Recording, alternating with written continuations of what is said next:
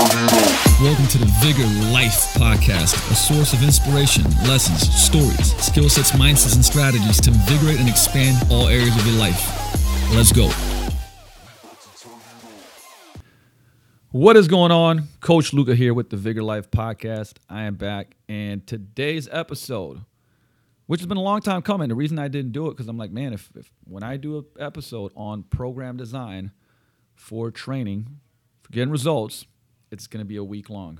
So I'm going to try to cut this down from a week long to about, I don't know, an hour, maybe a little bit more than an hour. But I really do like this is the stuff that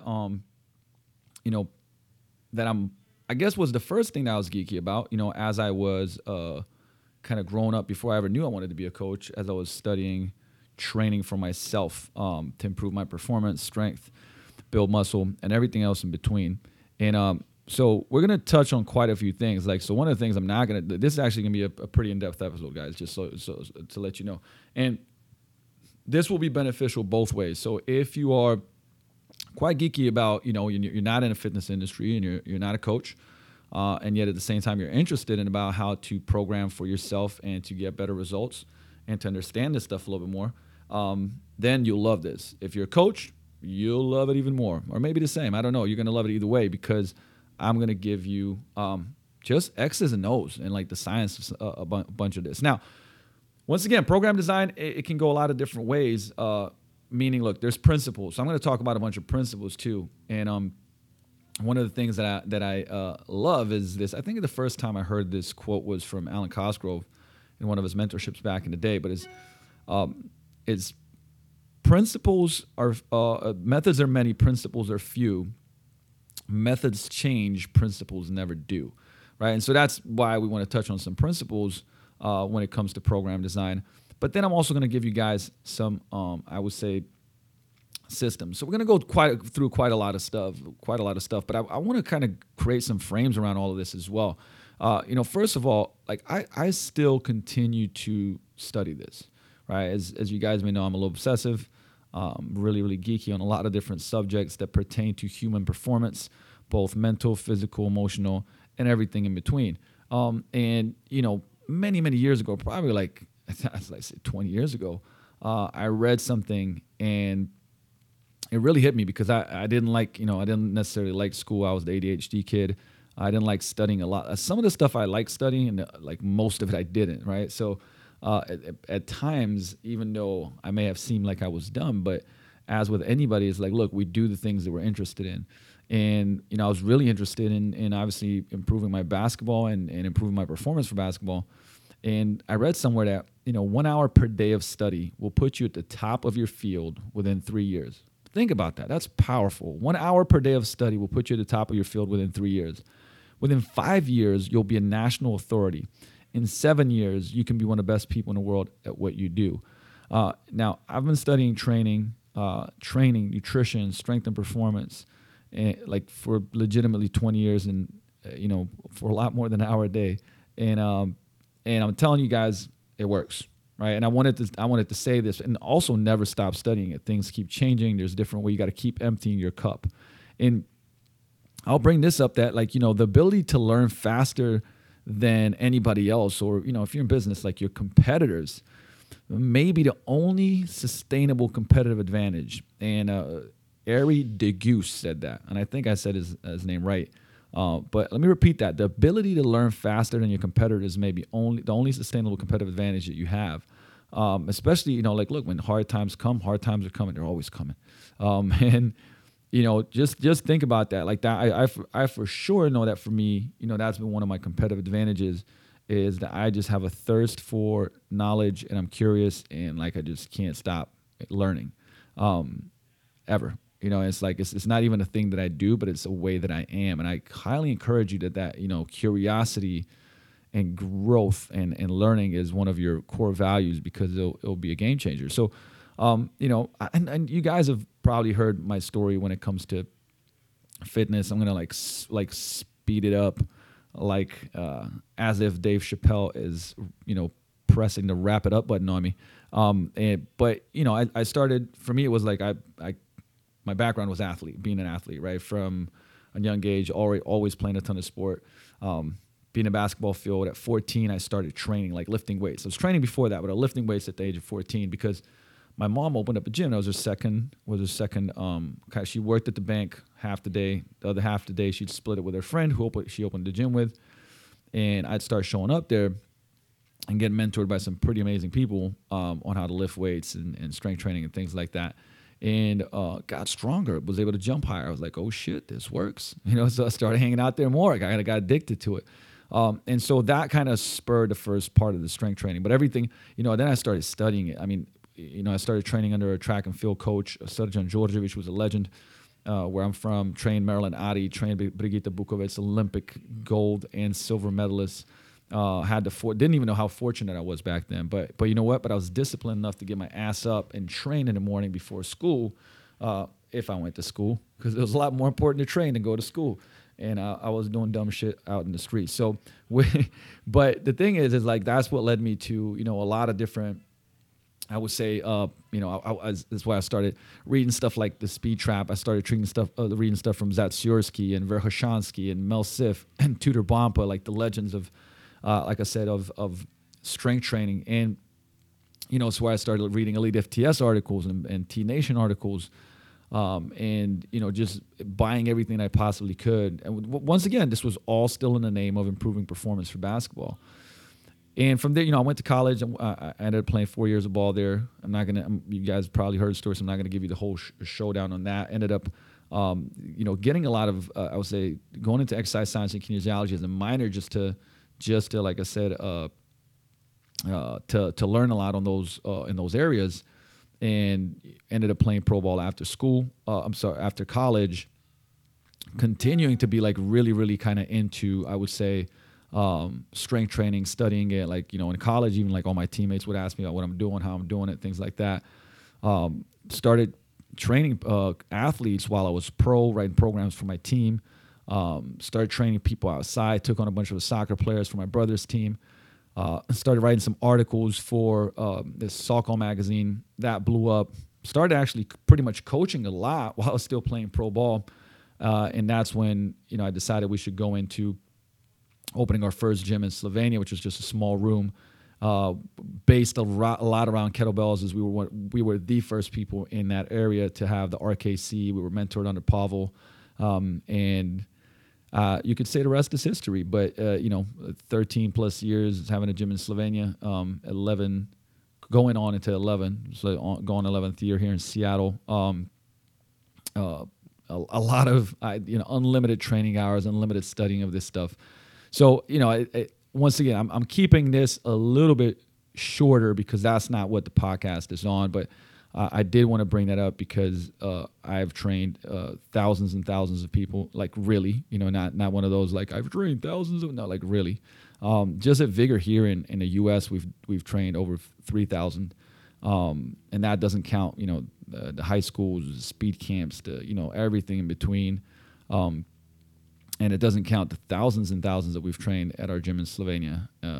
So it, and everything from NBA players, NFL players, EuroLeague soccer players, but then mostly, like I said, amazing human beings that just want to lose fat, feel better, build muscle, get out of pain, and create sustainable transformation. So, with that said, right, let's go into kind of like the nuts and bolts of stuff. And like I said, hey, like I'm not gonna skimp on this, right?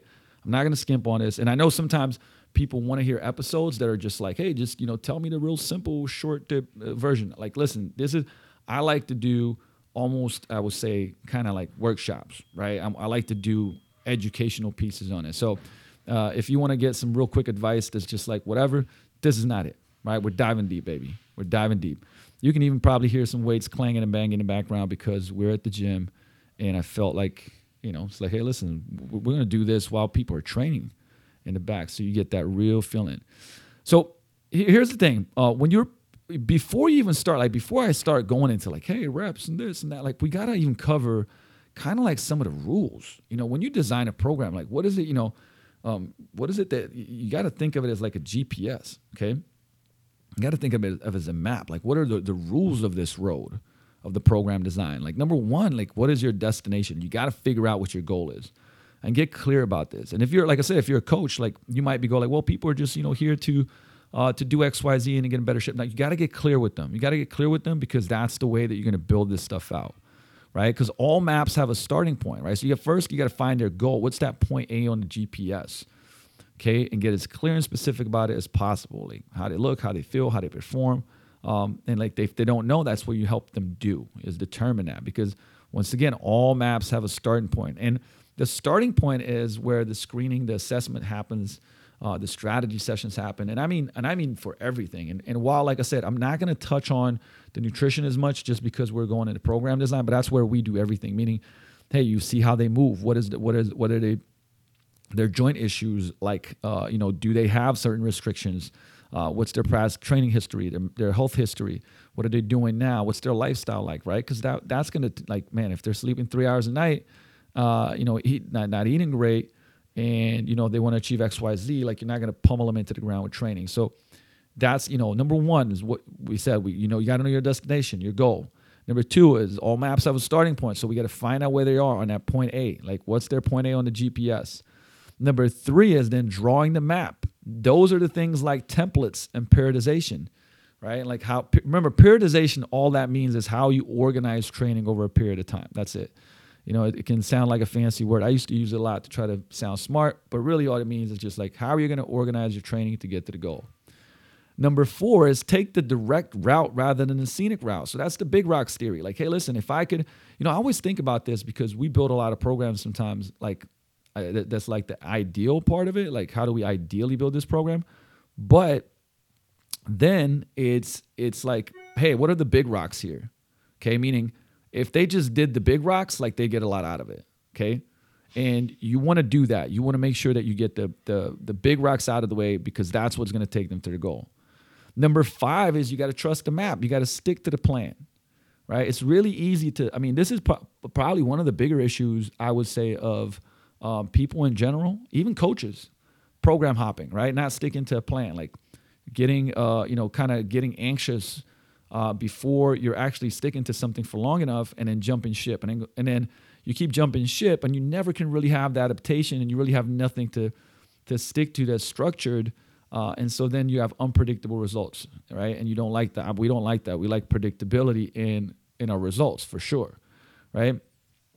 Number 6 part of the rules of the road is don't go into cruise control, right? Those are programming variables. So while you want to stick to the plan, you also want to be careful that you don't just go to cruise control and, don't shift the variables so that the person is adapting. Obviously, progressive overload in some way or another. Like, we're going to talk about like the different ways that you can obviously overload, because it's not just like adding more weight to the bar. It's not just adding more reps either.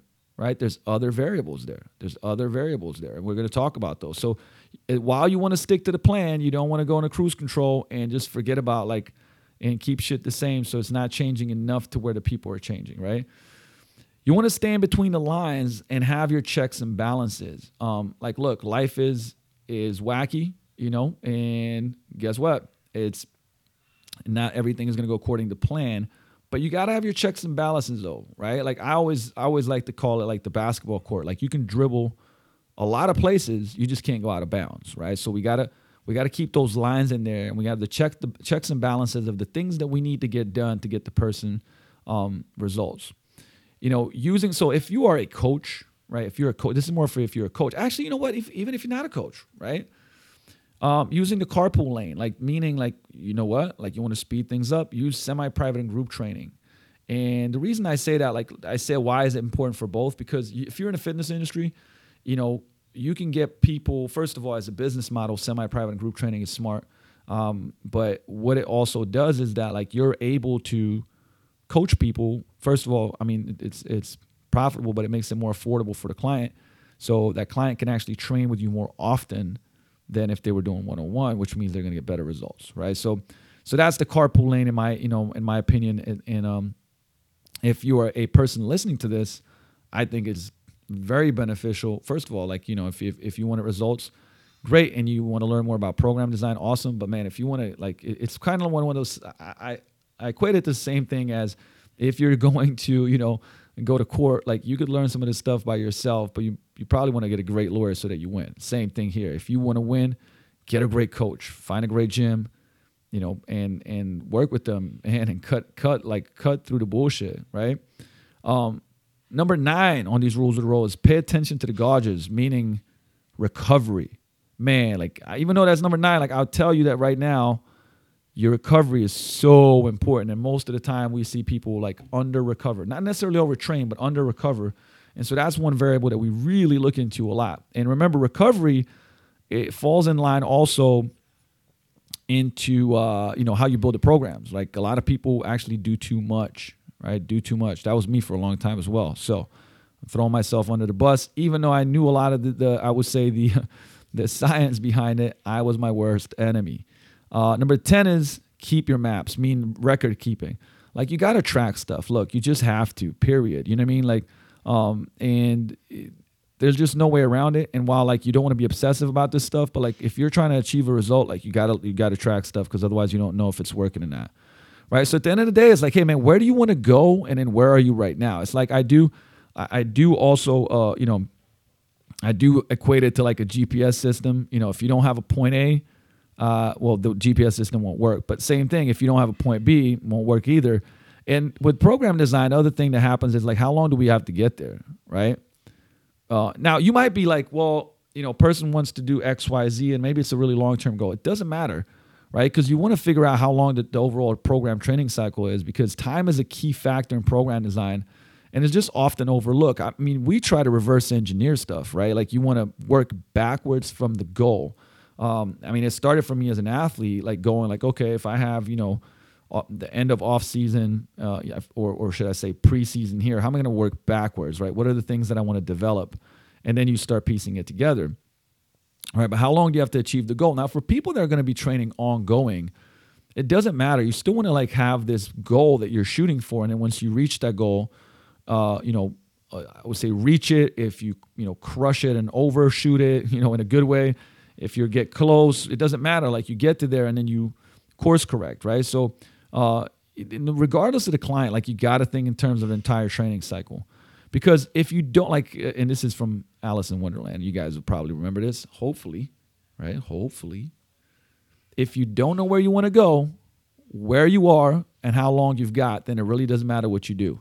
So remember in The Cat in the Tree, when, Cat in the Tree says, where are you going? I don't know where you're going. What's the right direction? Where are you going? I don't know. What doesn't matter. Every direction is the right direction, right? So if you don't know where you want to go, where you are, and how long you've got, then it really doesn't matter what you do, right? So we have to kind of figure stuff out in, I think just good timelines for people that are if somebody's coming, I don't know, if you're right now about to go on a journey to, lose body fat, build muscle, improve some type of performance, I think, and you don't, if you're not an athlete, so meaning that you don't have like the specific deadline out, but like, hey, give yourself a 12 weeks, at least at first to achieve a certain goal. So, if for instance, if we had 12 weeks, we break it down to 3 stages. We break each stage down into a 4-week phase, which is periodized progressively, meaning just organized over time progressively, and divided into training weeks. And then each training week is divided into training days and sessions,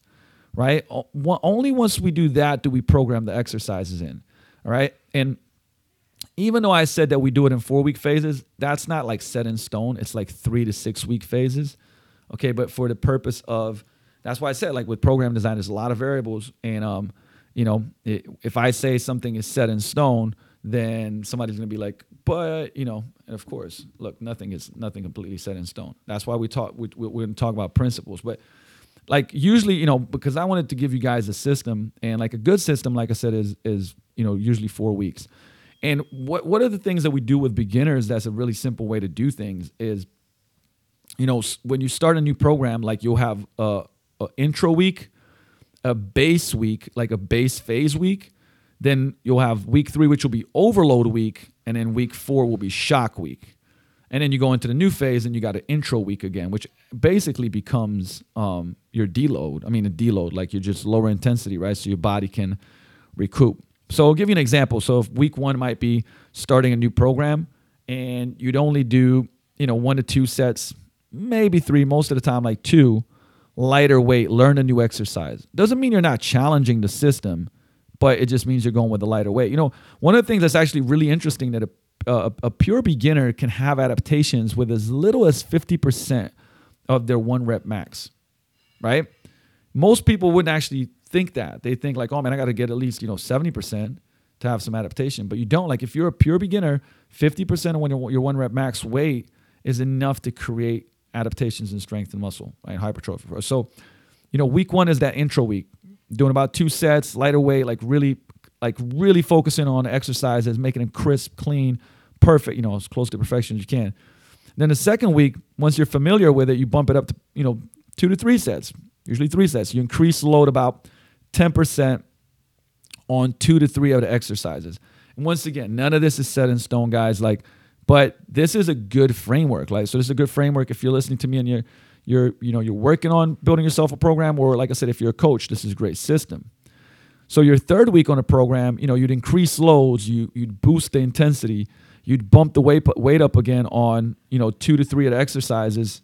Not all of them, right? Not all of them. Like if you're doing, for instance, 4 or 5 exercises, 6 exercises in a training session, you wouldn't necessarily just bump the weight up on all of them and just crank the intensity on everything.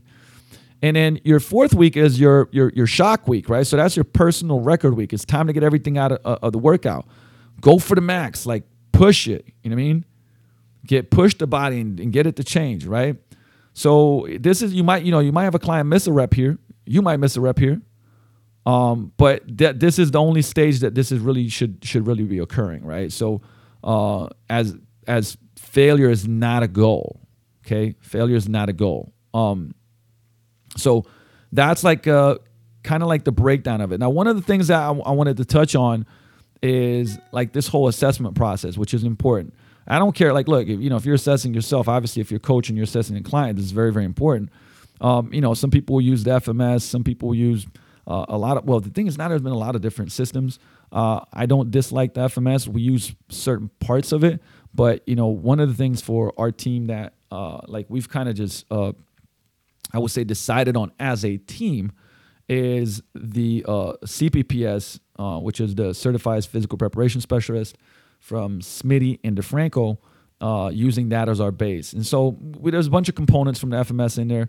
But really, we're talking about like, hey, look, what do we want to do? We want to figure out things like the straight leg raise, the deadlift, the core push-up, and see how their core stability is and upper body strength is. The squat, and then there's a prisoner squat, an overhead squat. We're testing the overhead flexion of the shoulder. We're testing the inline lunge. We're going over even a TRX row to see what's going on there. And then from there, we're looking at thoracic rotation. So it's like we use a windmill for that. We're looking at internal rotation of the hip. We're looking at external rotation of the hip. We're looking at internal, external rotation of the shoulder, right? So we're just assessing these basic, not only like how the joints are functioning. We also use the FRC, which is the functional range conditioning system as well. And to see like what we'll take people through CARS, which is called controlled articular rotations. We're basically just seeing how do the joints function in isolation, right? Because if a joint doesn't work well in isolation, guess what? When you load it and create more complexity, it's not gonna be easy. It's not gonna work better. You're just gonna add this function to that lift. So we use a kind of a mix of that. But like I said, our baseline is really the CPPS, and you guys can look that up. And what that tells us, like, look, really the assessment, regardless of what you use, because I've learned so many different systems. I love everything that Eric Cressy's ever put out. He has these courses called Functional Stability Training, which are phenomenal. Highly recommend that. Amongst others, highly recommend CPPS. Highly recommend, I would say, the FRC system. Highly recommend a bunch of stuff. But those three is the ones that I wanted to bring up. But what do these assessments tell you? Well, it identifies risk factors, right? Do they even have the body weight competency to like do stuff? For instance, if you can't pass overhead flexion test, you're probably you're not going to be pressing directly overhead, right? We're not going to put that in your program. That makes no sense, right? If you can't pass a straight leg raise, even with a band pull, so it gets you core engaged, and you can't get to I say that 90 degrees, then guess what? Like you're not going to be able to deadlift off the floor. That makes no sense, right? So that what the assessment just tells us, identifying risk factors, do we have asymmetries in the body, right? It's like one hip tighter than the other, one hamstring tighter than the other. Do you have better thoracic rotation one way than another way, right? It also tells us like where to start to a degree, right? To a degree, obviously, like, you can't figure everything out through an assessment. That's why you're always assessing. What it tells you is what not to do. And that might be one of the most important things, right? Hey, don't press overhead yet. Maybe use incline presses, or use the landmine press, which is a different angle, so on and so forth, right? It also will tell us, honestly, like 3 to 4, maybe like we usually probably even more, like 5 corrective exercises to fix a pattern, right? And we'll go with, the stuff that needs the most work and is the most kind of red flaggish. That's going to be our highest priority, right? So, how to fix stuff? Well, first of all, you got to start a training program focusing on big multi-joint movements. But like we actually make sure that we work on joint isolation, right? So you want to have a well-balanced program. So first of all, because we'll go into this, okay? So we want to have a program that's based on multi-joint movements. But, in our warm-ups and in our accessory work, like leading up to it, we're going to always address the joints, and we're going to address the things that need to be fixed. But here's why I say, that we're going to start a training program focusing on big multi-joint movements, because we can have multi-joint movements in that program. Ooh, like I ate some dust particles right there. In that program, but, give people what they can do. One of the biggest mistakes is like trying to give people harder exercises than they need to have, right? We can get results with things. If people can do stuff, they're going to feel successful. If you give them exercises that they can't do or are very, very, very challenging to learn, they're going to get frustrated and they're not going to be able to do as well on them. So at the beginning, you want to give them multi-joint exercises that they're capable of doing, right? We want to start a well-balanced or purposely unbalanced, meaning like, purposely unbalanced is like, hey, maybe we're doing more sets on one side because it's weaker. Maybe we're doing more work on one side because we're trying to level out asymmetries, right? But we're starting a well-balanced program, right? Training program. And this will be corrective in nature, right? So we also want to train the core. We want to train the postural muscles, right? Every goal, regardless of the client, will kind of generate a template, right? A blueprint, like a physiological blueprint that's going to shape the program, right? And some of you might be like, well, isn't that cookie cutter? But you have to have some like over this a period of time, right? Like we've kind of, I hope that everybody's developed certain things that they go to because they work, right? And of course, like, look, nothing is completely the same, but we have like templates that work, right? Blueprints that work. And, we want to keep the goal at the forefront of writing the program every single time. Like as Dan John says, like keep the goal, right? Make sure to keep the goal. And SMART goals are best. I've talked about SMART goals before. Specific, measurable, right? Like all those things that like keep it very, very clear. And you want to keep coming back to that, right? You want to keep coming back to that. And the question, can you have multiple goals? Yes and no, okay? Like, so of course, like, look, you can have the goal of moving better, feeling better, getting stronger, improving performance. Absolutely. But can you have the goal of build a lot of muscle and lose a lot of fat? No, right? Like you got to go with one. That has to be like, there has to be priorities, if that makes sense. A lot of times, especially beginners too, will get multiple benefits. But, if the goal, like the moving better and feeling better goal plus something else, absolutely. Meaning plus something else, and fat loss. Yes. Move better, feel better, build muscle. Yes. Right. But if you're trying to like match too many goals, I want to run a marathon and build my endurance like crazy, lose fat and build some muscle. Like that's probably not the best idea, right? Probably not the best idea. And so keep that in the forefront, right? But what you need to know is like, hey, listen, if you're not assessing, you're guessing. If I'm not mistaken, that the person that maybe there was somebody said it before, but like Paul Chek was the first person that I heard say that. And so you want to make sure that you're always tracking, like, are we going in the right direction? Are we going in the right direction? And also always assessing the client. Just because you did an assessment doesn't mean that every training session is not an assessment, right? Because that will give you red flags too. Maybe they didn't sleep a lot. Maybe they're really stressed out. Maybe they're sitting out in their car all day long. they're wound up, they're stressed out, and like something's looking off whack. And, we can make adjustments because of that. So you got to be assessing and you're not guessing. Remember that in a map, you have red flags, which are injuries, and you have breaks, which are limiting factors. And you always got to look for those, and you always got to do contraindications for that. Like, you got to make sure you can work around them. And if necessary, refer out physical therapy or somewhere else. And like I said, before they see you or during, right? Depending on where they're at. I don't care, depending on, which assessment do you use? Honestly, guys, use whatever you're comfortable with. Use whatever you can as a team use, or, something that just gives you the feedback that you need. And remember, there's formal and informal assessments and systems, right? But whatever you assess must have a direct impact on your programming decisions, right? Like, you got to use assessment that tell you stuff that, that tells you stuff that you can then change to get this person the result, or yourself the result. And we'll talk a little bit about this later, but as far as if you have programs and templates, you want to put them in a bucket. So what does a fat loss program look like? What does a performance program look like? And just having a reason for everything in a program. That's really, really, really, really, really important. Okay, really important. And I'm going to cover some terminology just in case I bring it up. So what does stage mean? A stage means a macro cycle. That's the complete training plan. So I mentioned earlier, like a 12-week program, that might be the stage, right? That's the program, the outline of the sequence of the monthly training blocks. Then a phase, so remember, stage is a macro cycle. A phase is a mesocycle. So that's the 3 to 6 week monthly training blocks, right? Consisting of a group of training weeks. So I said that usually we'll do 3 to 6 weeks. That's kind of, not saying that that's the only thing you could ever do, but it really is kind of the majority of stuff falls in there. Then your training week is a microcycle. So that's just the sequence of training days for the week, right? And then you have obviously the training day, which is the individual day and the session.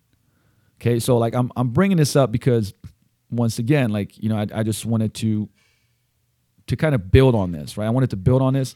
And maybe you're listening to this going okay, I know a lot of this stuff, but hey, listen, the thing is, if you know it, are you doing it? I always like this as a refresher. I go through a lot of this yearly because it's really easy for us to get off track, and I might have said something and we're like, oh shit, I'm not doing this. Good. Well, good. This should I should say spur a little bit of either a kick in the butt or a little bit of awareness, right? So remember that we're building programs, not workouts. I still think in this industry, there is a lot of just workouts, right? People will go online and just pull a workout, do the workout. And hey, listen, that's cool here and there, right? It's fine. If that's more, I said it's not the norm, right? If it's not the norm and you do it here and there, it's cool. But if you're training, and how you build your programs out consists of workouts and just putting stuff together, man, that's not a good idea, right? You want to keep the big picture in mind, right? So you just we do, and you should too, design longer term programs 8 to 12 week macro cycles, and very rarely just yearly plans, just because it's most of the time we don't know if people are going to be with us for that long. So even if it's a bigger plan, we'll still break it down. Now, we'd have had athletes where we're mapping out a year out, right? So we're keeping a bigger picture in mind. Shorter programs and monthly plans consist of weekly plans that consist of separate workouts that consist of exercises in a specific sequence that are performed for sets, reps at a given tempo, right? And then we have rest periods and specific loads. So, just know that there is a structure to it, and you should be structuring stuff out. And if you stick to structure, you'll get I can't tell you how many people we've had that come in that we just create a really structured program, and they stick to the T, and we obviously take into account everything else, nutrition, lifestyle, everything else, and they just get the greatest results they've ever gotten, right? Because they've been doing random stuff a lot. But remember that also adaptation follows kind of this normal distribution curve, which means that you want to have 3 to 6 exposures to the same stimulus at least, right? So when you're thinking about variation, This is important. This is important. Like the variation, like so the rate of change of program, right? We generally need to change the training stimulus at a minimum of every 6 weeks, right? I think this is a good rule. I'm not like, that doesn't mean that if you went longer that you wouldn't be fine, but like this is a good rule, right? If training each movement pattern once per week, like training stuff switching stuff up at least every 6 weeks is good, and at a max of every 3 weeks, right? Because a client, now here's what's important. A client will adapt to the rep range the fastest and exercise selection the slowest. Let me repeat that. A client will adapt to rep range the fastest and exercise selection the slowest. So a couple of things to mention when it comes to periodization models. And this is like, where you hear stuff. And all of these work, guys, all of these work. Honestly, even if you're like an intermediate or, somebody's advanced listening to this, like you could go back to this and see progress. What I saw is like when I went to, train, I've been training, like I said, for 24 years I've lifted weights. And I don't think I've ever had more than 2 weeks off in that time frame. And when I did have the 2 weeks off, it was usually because of serious injury, sickness or something like that, right? And once I moved to like, as I was more experienced to like these more kind of complex models, and I came back to simple shit, I crushed it, right? So here's some periodization models. We have the linear periodization. So this involves a linear progression in lowering reps and increasing load. And it represents the inverse relationship between volume and intensity. So this is really simple. So for instance, let's say weeks 1 through 3, you're doing 12 reps of the exercise at a certain weight. Weeks 4 to 6, you now drop the reps to 10 reps and you increase the weight. Weeks 7 to 9, you do 8 reps and you increase the weight again. And then weeks 10 to 12, you do 6 reps and you increase the weight again. And you could even go down to 4, for instance, right? So that would be a linear periodization model. Okay, then you have a nonlinear alternating periodization model, which we use a lot for our fat loss programs. Now, this involves alternating between volume and intensity phases. So give you an example. Phase 1, weeks 1 to 4, we go and do 15 reps, and the focus is volume, okay? Phase 2 is weeks 5 to 8, we do 10 reps. Focus is more on intensity. Okay, then phase 3 is weeks 9 to 12, we go 12 reps, and we're once again focusing on volume more. And then phase 4 is weeks 13 to 16, we do 8 reps, and the focus is intensity. Right? So this is actually like one of our base fat loss models and works very well. So essentially what you do, you accumulate and you intensify. You accumulate and you intensify, right? So you accumulate volume, then you drop the volume somewhat and increase the intensity. Like honestly, you could progress as a beginner, like you could progress with this for really long periods of time, right? So then you have nonlinear and like, so watch this. So for instance, phase 1, okay, nonlinear alternating periodization. So let's say phase 1, stage 1, you're doing 15 reps. Stage 2, you're doing 12 reps. Stage 3, you're doing 10 reps. Then phase 2, you're going 10, 8, 6. Phase 3, you're going 12, 10, 12. And phase 4, you're going 8, 6, 8. Sometimes with periodization stuff, I hate talking it out because if I showed it to you, you'd definitely see it, right? But the point of this is that like you're changing your rep schemes, right? When you look at stage 1, it's 15, 10, 12, 8. Then in stage 2, it's 12, 8, 10, 6.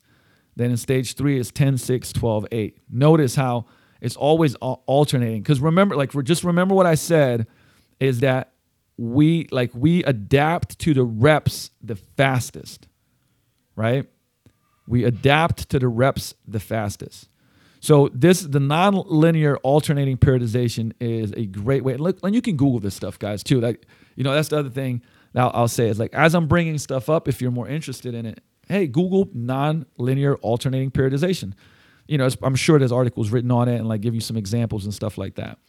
But like, once again, I'm letting you know that like that is a great model for body transformation that we use quite a lot of, okay? The next periodization model is daily undulating periodization. So what this does, it involves alternating between volume and intensity, but on a workout by workout basis within the same training week, right? It can also be done on a weekly basis as well, right? So, but let me give you some examples here. Okay, so let's say week 1 on Monday you do 5 reps, which is you're obviously heavy, high intensity. Then on Wednesday you do 15 reps, which is higher volume, and then on Friday you do 10 reps. So think that goes like high, low, medium, right? So, and typically you do that with an A-B, which is basically just different exercises per day split. So the way it would look like, so let me give you a 2-week model of this. So Monday you do workout A, and that would be 5 reps. Wednesday you do workout B, and it'd be 15 reps. Friday you do workout A, and it'd be 10 reps per exercise. Then in week 2, Monday you do workout B with 5 reps. Wednesday you do workout A with 15 reps. And then Friday you do workout B with 10 reps, right? So like you can see how you're constantly rotating. And what this, there's a number of things that this does. It prevents you from, getting smoked because you're changing the intensities, and it takes longer for you to adapt to the rep ranges. But here's another, so that's one example of how you could do it. And there's another daily undulating periodization, which would be this would be a weekly one, basically. So month 1, weeks 1 through 4, Monday you do 15 reps, Wednesday you do 12 reps, and then Friday you do 10 reps. Then in month 2, Monday you do 12 reps, Wednesday you do 10 reps, Friday you do 8 reps. Month 3, Monday you do 10 reps, Wednesday you do 8 reps, Friday you do 6 reps. Right? Does that make sense? Right? So it just is constantly rotating. And man, I might even put an example down in the notes for this podcast. Right? But what ends up happening is that, for instance, like if you have a movement pattern, and your movement pattern, whatever it was, right? Like, but let's take push, for example, right? On week 1, your push pattern, you do 3 sets of 10. Week 2, you do 3 sets of 8. Week 3, you do 3 sets of 6. Week 4, you do 3 sets of 10. Week 5, 3 sets of 8. Week 6, 3 sets of 6. Right? You kind of see, and that's the weekly undulating periodization. Okay, from there, what you do, you select the frequency of workouts per week. So now the thing is, if you say, well, how much should that be? Man, that it depends. How many sessions per week should you have? Right? But it has to be grounded in reality for you and your client, period. Like what we found is that like 3 to 4, right? 3 to 4 sessions, if we're doing strength sessions a week, honestly, for most people, 3 would be, is just realistic. Right? Because it's got to be grounded in reality. You got to get away from like optimal is what the person can do, right? Once again, hey, what's the optimal amount of sessions for a fat loss client? Well, if they can, like for us, if they can do 2 to 3, right? Preferably 3, but 2 to 3 strength sessions with 2 to 3 conditioning sessions, that's great. Honestly, even what we call a 2+2 model is fantastic. Like 2 strength, 2 metabolic resistance training sessions, / conditioning sessions. I'm already happy with that. But 3+2, 3+3 would be fantastic, and we do get a lot of people that do that. And then then the other one is like, well, what's optimal for other? What's optimal for muscle building, for sports performance? What's optimal is what the person can do. Now, look, if somebody comes in and says, hey, I want to improve my muscle gains the most possible, and I only want to train 1 day a week, like that just becomes, sure, is 1 day a week better than nothing? Yeah. But, is that going to get them to the goal? Most likely not. Right? So you want to determine the days of the week for the training session and realize that the fatigue generated by one workout may influence the training effect of the next workout. Right? Again, you gotta like this reality versus optimal, right? Reality versus optimal. So the perfect example would be, like if you're how the clients have availability or how you have availability, like scheduling those sessions. Maybe that also determines your splits. Maybe You'll split lower and upper, right? But plan the sequence accordingly before you plan the exercise selection. Let me repeat that. Plan the sequence accordingly before you plan exercise selection. Okay. So we have, I'll give you guys, like I said, because I wanted to talk more about a little bit of like the system side of this, which means give you some powerful options versus like every option that's possible, right? So weekly training splits, full body, day A and B, right? This is actually a very, very, like I would say, a good format for most people, especially beginners, definitely a lot of intermediates too. And full body day A and B has all movement patterns included. Okay. Then, like I said, that if we have a person do 3 days a week, I'll break this down for you. It'd be ABA, then BAB the next week, right? But another option that's a great option for 3 days a week is lower, upper, full.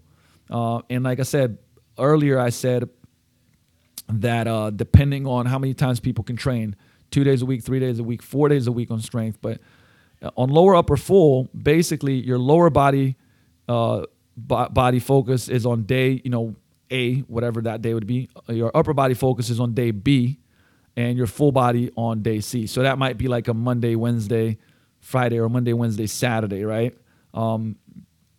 So then you have another option for weekly training splits is just an upper and lower, which is like my favorite split. Now, just because it's my favorite split, it doesn't mean anything, right? When we're talking about program design, it's just like if you ask me to pick one thing, like one training split for the rest of my life, I'd probably pick that one, upper, lower, which means there's A, B, C, D, and it's like, upper body, lower body day, upper body day, lower body day, upper body day, right? But in reality, you're never really, splitting training sessions. We just split movement patterns and not body parts. So, for instance, let's look at some splits for general fat loss training, general strength, and endurance. So if you're training twice, because like I said, if you're training twice a week, like an example would be a full body day on Monday. So day A would be Monday, day B would be Thursday, right? And then you go hard in the paint those days. If you had a 3 times a week option, we might go with Monday is full body, and Wednesday is full body, and then again Friday is full body, but it's like ABA, right? And the next week it would alternate, meaning then it would be BAB. That is a great model. Another 3 times a week option is lower, like Monday is lower body day, Wednesday is upper body day, and Friday is full body day. Okay, and that's so you could literally use as a template. Those are your splits for general fat loss training, general strength, and endurance. So twice a week, it's A and B, Monday, Thursday. If you're doing 3 times a week, you could be ABA, so Monday, Wednesday, Friday, and those are all full body. Or you could do lower body Monday, upper body Wednesday, and full body Friday. And you could literally just use that model, right? If you don't want to complicate it and use the systems, well, there you go. Now, if you were to use a split for maximum strength, muscle building, and max power, I would do it. Here's a couple of more options for this, okay? Because then we could add that 4 times a week option. So we still have the option of twice a week, which is Monday, would be full body day A, Thursday full body day B. 3 times a week, once again, have that same rotation. Monday A, Wednesday B, Friday A, and then next week it'll alternate. 3 times a week option number 2 would be lower body Monday, upper body Wednesday, full body on Friday. And then we have those 4 times a week options, like I said, that are my favorite, which is lower body on Monday, upper body on Wednesday, lower body again on Friday, and upper body again on Saturday. And like I said, that's just an example. You got to obviously figure this out based on your client, because you could have another option, which is lower body Monday. This is usually what I do is lower body Monday, upper body Tuesday, then Thursday lower body again, and then Friday upper, or sometimes I'll split it to Saturday, right? But it gives you, it just gives you, I would say, a template, right? Like that's literally like, because if you want to complicate it, then it starts going all over the place. But that's the template. I just gave you guys, 3 options for splits for general fat loss training, general strength and endurance, and gave you guys 5 options for splits for max strength, hypertrophy, so muscle building, and max power. Okay. Now from here, it's like if you're, because a lot of people, this is what they're looking for, you want to start also like, okay, but what about cardio? So if we're looking at fat loss training, and we want to look at a hierarchy of fat loss training, then the way we're looking at the hierarchy of fat loss training is, number one, we want to look at, proper nutrition. So, and like I said, I'm not going to go into nutrition today, but it's proper nutrition. Then number 2 is number 1, once again, proper nutrition. Number 3 is activities that burn calories. So like after strength training, right? After strength training, actually this would be strength training first. So if you have only 3 hours a week, right? If you only have 3 hours a week to train, you want to use, I would say, activities that burn calories, maintain or promote muscle mass, and elevate metabolism. So that would fall in line under metabolic resistance training, which is basically, strength training that is oriented towards fat loss somewhat more, right? Now, if you have 4 to 6 hours a week, then you'd obviously do strength training, but you'd also do activities that burn calories and elevate metabolism. So this would be non-traditional anaerobic interval training, right? Heart rate zone training. That's what becomes most useful for burning calories and burning fat. Only if you have 6 to 8 hours a week would you add activities that burn calories but don't necessarily maintain muscle or elevate metabolism, aerobic training. Now, I think aerobic training comes into play as a recovery system that works really well, and we don't even use it so much for like burning calories, but we use it to improve recovery, right? So that's those heart rate zones that are 65%, like under 150 beats a minute for most people.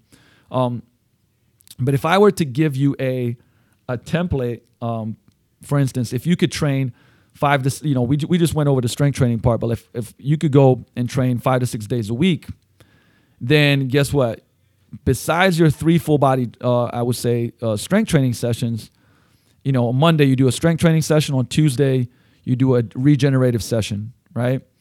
Then on Thursday, you do a metabolic interval session. And then on Friday, you do another regeneration or metabolic interval session based on how tired you are, if that makes sense. And then Sunday, you're off, right? So this is like if somebody has 5 to 6 days a week to train, right? We're doing 3 strength training sessions. We're doing 1 to 2 higher intensity interval sessions and 1 to 2 aerobic sessions. What I mean by that is like you're picking and choosing based on how tired that person is, okay? From there, like what, put it this way, we're looking at movement pattern categories, which we got our squat, we got our hip hinge, we got our push and our pull, and our push and our pull is vertical and horizontal. So, but we want to also look at like planes of movement and the pushes and pulls. Like we want to level that stuff out. Like for instance, most people with good form are going to need more posterior chain work, so hamstrings, glutes, back, like the back side of the body, and they're going to need more pulling upper back as well because of crappy posture. Now, it means that all of that stuff needs to be very, very well coached, because you could be doing, putting the programs in there. You could be putting those things in the programs, but if they're coached in a crappy way and the movement pattern is sloppy, it won't matter, right? You could do a row, but the row could be wacky and with bad form, and it doesn't matter. That doesn't mean you're going to build a good posture, right? But we do want to look at those planes of movement and pushes and pulls, and want to look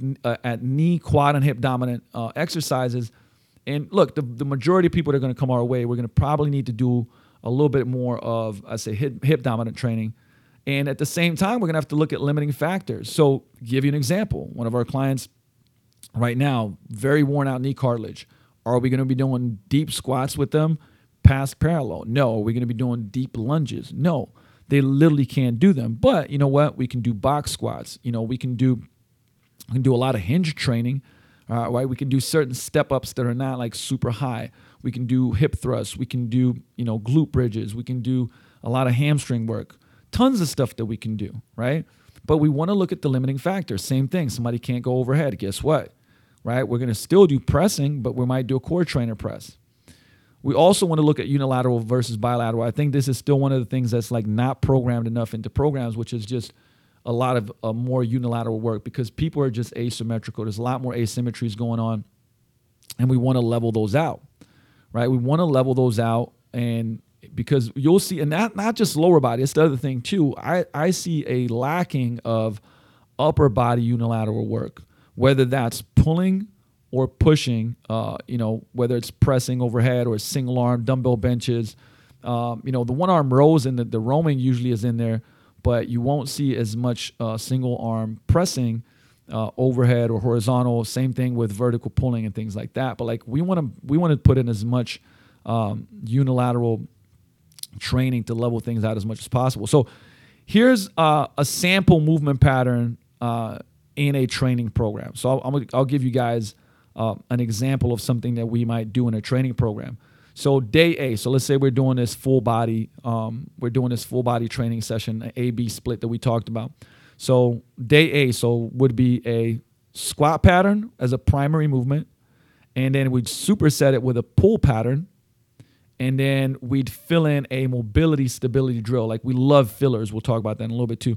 But so for instance, I'll give you a perfect example of this. This is a program that actually, off the top of my head, I can remember putting in there. So double kettlebell squat, T-bar row, and then we have a thoracic rotation with breathing drill, right? So that would be your 1A, 1B, 1C.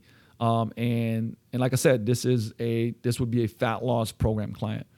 Then from there, our secondary movement, so our primary would a squat, secondary movement would be a hinge pattern, 2A, a push pattern, 2B, and then again, 2C, a mobility stability drill. So here might be something like a dumbbell RDL. Our push pattern might be a push-up, some type of progressed push-up if it's a beginner. And then our mobility stability drill may be a glute bridge with an overhead kettlebell breathing pattern, right? So we get overhead kettlebell that we pull back, and then we do our breathing drills in that glute bridge position. So day 2, full body, our primary primary pattern would be a hinge pattern. Then it'll be a push pattern. Then it'll be a mobility stability drill. So this might be a trap bar deadlift. So on day 2, we got trap bar deadlift. We have a core trainer press. And after the core trainer press, we have a positional breathing drill in a rectus femoris stretch, right? Then our 2A is a squat pattern, pull pattern, and again, a mobility stability drill. So our squat pattern might be for instance, a static lunge. Our pull paddle might be one arm cable row. And our mobility and stability drill may be a dowel thoracic rotation with exhalation, right? So you can kind of see like 2 examples of a full body day and how that would go. If we were training a power lifter, right? Or maybe this is just a strength athlete. Somebody wants to get stronger, okay? And we did a lower, upper split. So this is a 4-day-a-week split, right?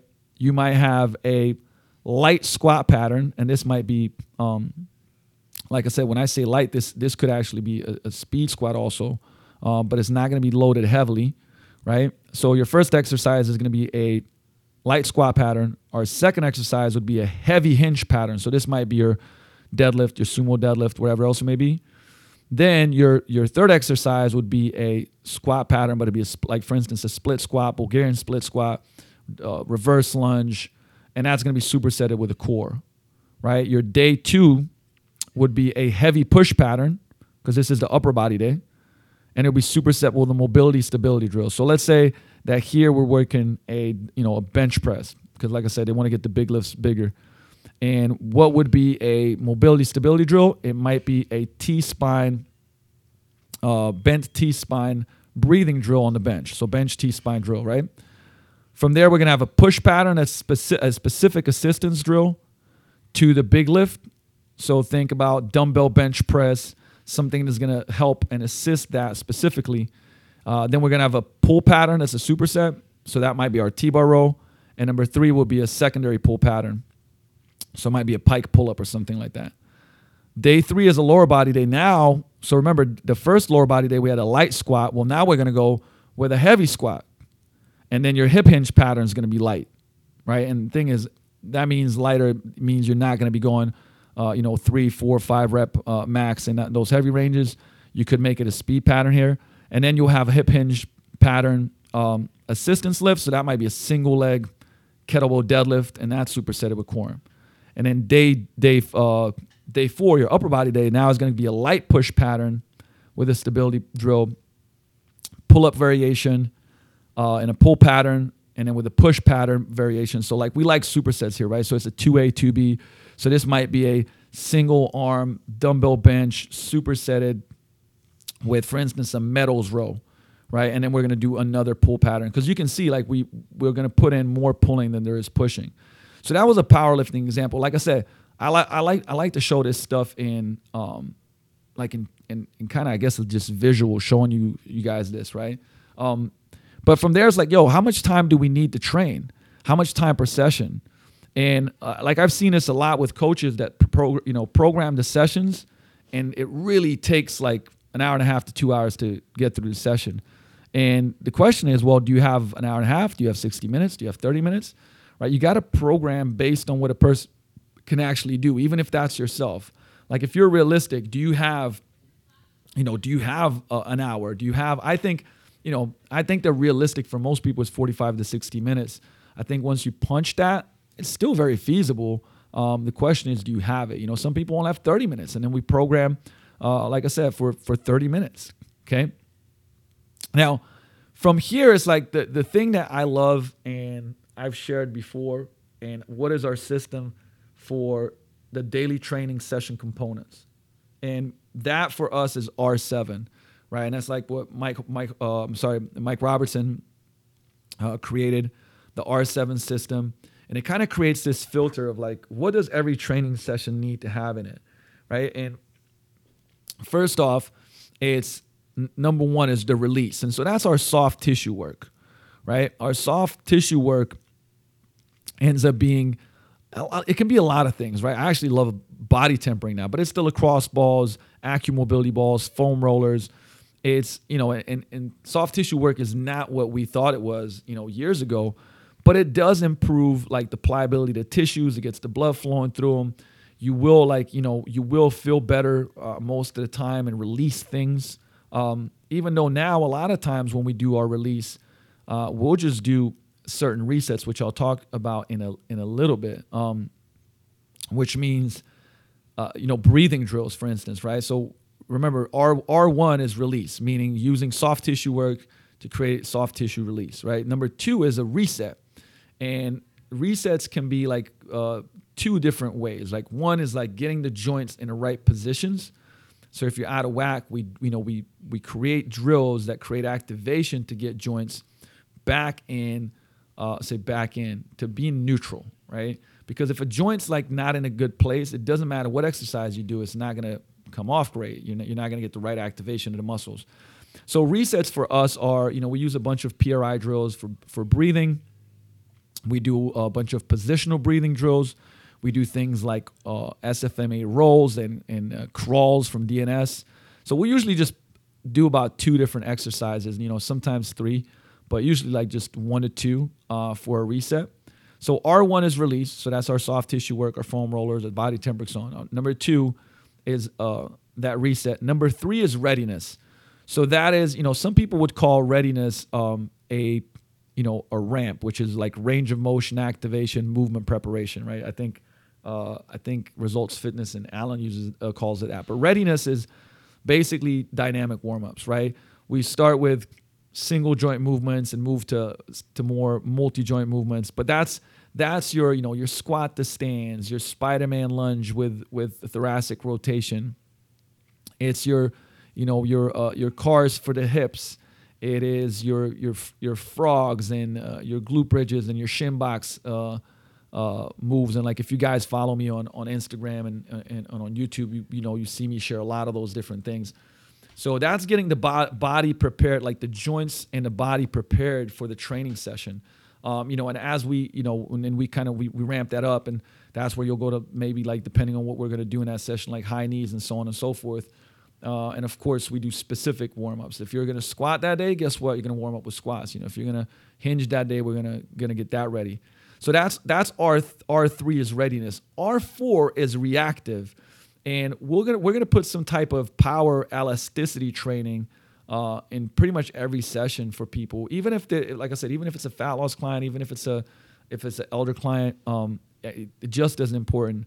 Maybe it'll just look different. Instead of being a box jump, it might just be like foot fire, or it might be a med ball slam, or it might be little hops and skips, right? But we're gonna put reactive work in every training session. Correct. Yeah. So we had readiness, we had release, we had reset, we had readiness, and we had reactive. Number 5 is resistance, right? Resistance is our actual strength training, resistance training. Our primary, secondary, auxiliary movements, kind of just some of the stuff that I was covering with you guys there for a little bit. So that's going to be a resistance, whether, whatever the goal may be, whether it's strength, muscle mass, right? Like that's what's going to fit in there. Or is it metabolic resistance training, more geared towards fat loss? R6 is going to be resilience, and that's really our conditioning, our energy system training. So that's going to fall under resilience. And, like I said, every program is going to have that. And for a majority of people that see us, right, they don't necessarily, they can't split their day into, get up in the morning and do 45 minutes to 30 minutes of conditioning and then come in later on and do strength training, right? It's not feasible. So we're going to put that in, that R6, that resilience into their program. And then number 7 is our recovery, regeneration, right? And that's like things like they go back on, static stretching, breathing, calming down, like starting that recovery process. Cause like I said, we want to make sure that like the recovery starts as soon as possible from their training, right? And so if you look at like that R7 session for a general, like for a client, for us, we're looking at about the first 15 minutes is the release, reset, and readiness. That's about 15 minutes. Then for the next, I would say, if they need to do core training, a lot of times, like if that's their weakness, we might do 5 minutes of core training on the front end. It depends, right? But we're going to do that reactivity training somewhere from 15 to 20 minutes. And then the resistance training is going to be from, I would say 20 minutes to like 50 minutes, maybe 55 minutes. And then the energy system might be like that 5 minutes to 10 minutes at the end, right? So that would be a 60-minute session right there. Of for an average person, and like how I'd like to break stuff down, right? If that makes sense. And for instance, if you're going to look at this in a program, right, I'm going to just give you guys some examples, like I said, because you could really kind of go a lot of different ways here. But, a person would come in and we're going to give them 3 to 4 different like soft tissue things to do. So I don't know if they're training the lower body, it might be release adductors, quads, glute medius, maybe work the calves some, and maybe go into hammies or something like that, right? Like the things that need to be addressed. From there, we might go into a couple of breathing resets, from PRI, and then do a hip release and then a hip activation drill. So that might be, for instance, a 90-90 drill where we create tension and then we release the hips. And then we might do a dead bug with a band to activate core and hips. From there, do a thoracic spine mobility drill and an ankle mobility exercise, right? So I just basically listed 5 to 6 drills that you'd do in that, so we said we do 4 to 5 soft tissue release drills, then 5 to 6 of these readiness drills with the reset. And from there, you'd pretty much go into, your strength training, and you'd have anywhere from 4, I'd say 5 to 6 strength training exercises and then finish off with some type of conditioning, right? So, the importance of things like breathing resets. I mean, this could be like, and probably will need to be a whole separate podcast around it. But we want to, get the rib cage in a good position and be able to get air where it's supposed to be, right? So I've talked about this. Like you want to be a belly breather and not even a belly breather, but a 360 breather rather than a chest breather. And like a lot of clients that come in, at the beginning when we talk about things like breathing, like it's just, why would I need to do that? Like, well, that doesn't make sense, right? Like that's, but the thing is, even as soon as they do it, breathing does two things, right? We're getting the rib cage in a better position. We're getting core activated, pelvic floor activated, but also we're getting people to stop being chest and like sympathetic breathers, meaning like high stress, high strung breathers, and toning them down. And that's why it's so important and why we do it with every single person that comes in, right? So just an importance of breathing. Like I say, if you got certain things you might want to Google and like go like, oh man, I need to look into more of that. But when it comes to, I would say then our mobility and stability, like we still go by the joint approach. We still kind of look at that. And I don't think it's outdated. I think there's a lot of things to add to that. But the things that the primary training needs that the body needs is the ankle needs to be mobile. The knee needs to be stable. The hip needs to be mobile. The lumbar, so the low back needs to be stable, means strong core, stable lower back. T-spine, your upper back, your thoracic spine needs to be mobile. Your scapula, so your shoulder blade needs to be stable. And then your glenohumeral joint, which is kind of like your shoulder joint, needs to be mobile. Now, they all need mobility and stability, a certain level of it. But these are their primary needs. And what you usually see is that people get, stiff ankles, which stresses out their knees because there's too much movement coming from their knee. Then very tight hips, right? There's tight hips and a loose low back, so no core strength. And because their hips are tight, people's low backs get flared up. Upper backs are tight from sitting, being on a computer all day long. It doesn't have the movement that we want it to. The shoulder blades are unstable, and the shoulders tend to be stiff because you got tight chest, tight pec minor, tight shoulders, forward neck posture. So the joint by joint approach, like we make sure that we do exercises and warm-ups that address these things. So ankle mobility, hip stability, hip mobility, knee stability, low back stability / core strength and core stability, upper back mobility, right? T-spine, scapula, making sure that the scapula is, because remember the health of the scapula determines the health of the shoulder and the neck, and a lot of times a lot of other things. And then also the mobility / of the glenohumeral joint / shoulder joint, right? So those are the things that we work on, and we want to make sure that we, also drill these patterns that people are going to be, training then, right? Like when it comes to core, we train anti-extension, rotary stability, anti-lateral flexion, and hip flexion, right? So those are the 4 different things that we assess for, but then those are the things that we're training. From there, you categorize this in a pure static stabilization, which is like, think just plank, right? Straight up plank, side plank, whatever, right? Then you have dynamic stabilization, where you have static hips and dynamic shoulders.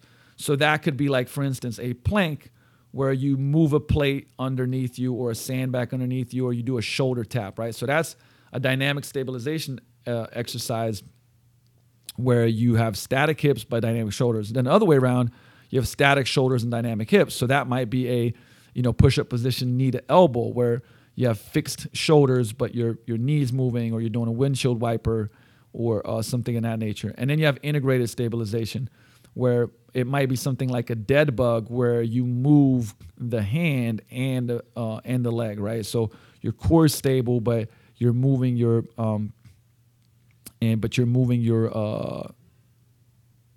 well, see, I'm just blanking on it. It means it's been a long damn day. But you're moving both your hands and your feet, right? So like, for instance, what's another static shoulders, dynamic hips exercise? Like it's a TRX prone jackknife. What's a static hips, dynamic shoulders exercise? Like a, TRX fallout, or a Swiss ball fallout, or a stir the pot, for instance, right? That would be, and we'll usually put in 2 exercises, like 2 core exercises. If we're doing them standalone, we'll do 2 core exercises. If we're doing them as fillers, we'll also usually do about 2 core exercises, right? So, for instance, an anti-extension exercise, which might be a TRX front plank, and a rotary stability, which might be a dead bug with a band, or a dead bug with a sandbag or something like that, right?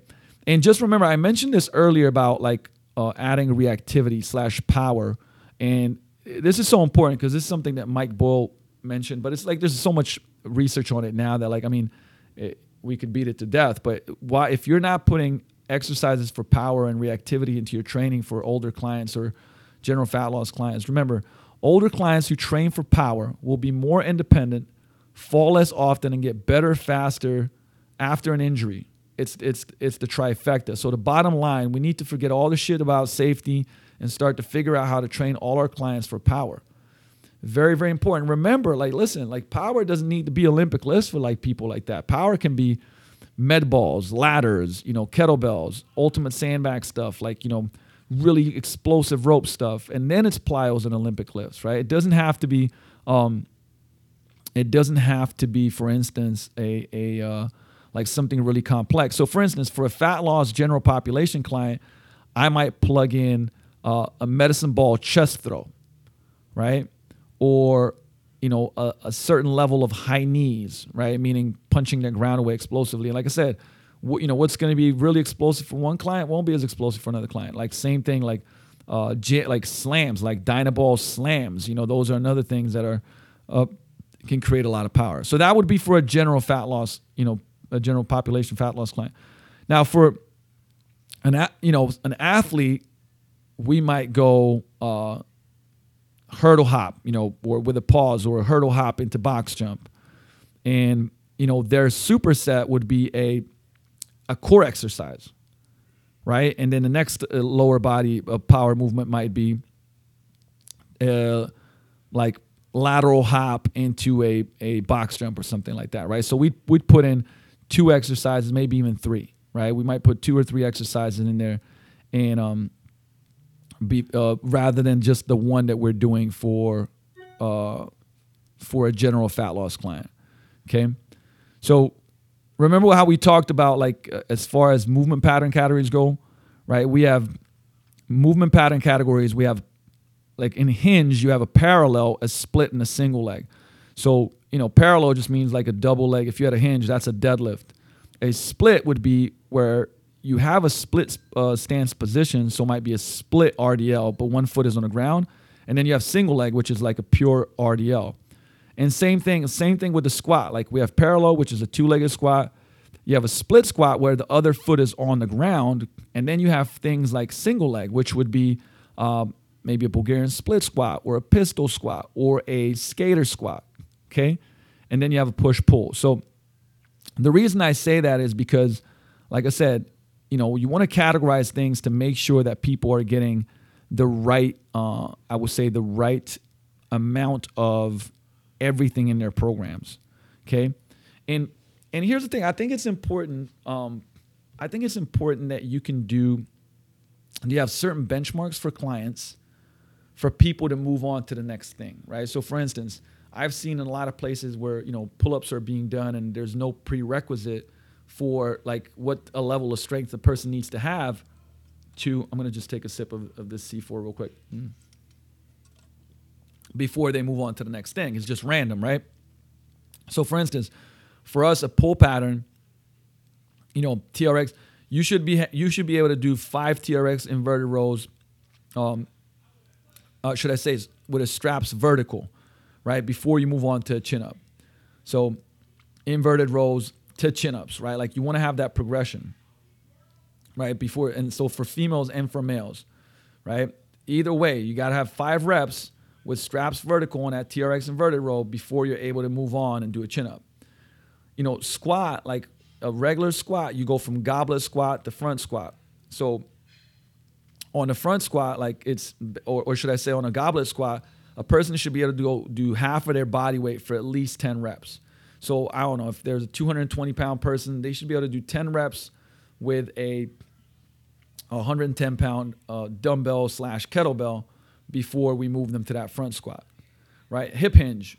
So your kettlebell deadlift, you should be able to do the beast. So the beast is 48 kilos for 10 reps before you go to the trap bar deadlift, right? So you want to have some prerequisites. And because, you know, it's great for clients to have a prerequisite and go, hey, listen, you know, here's the standard. And when you get that standard, you can move forward. It gives them something to shoot for.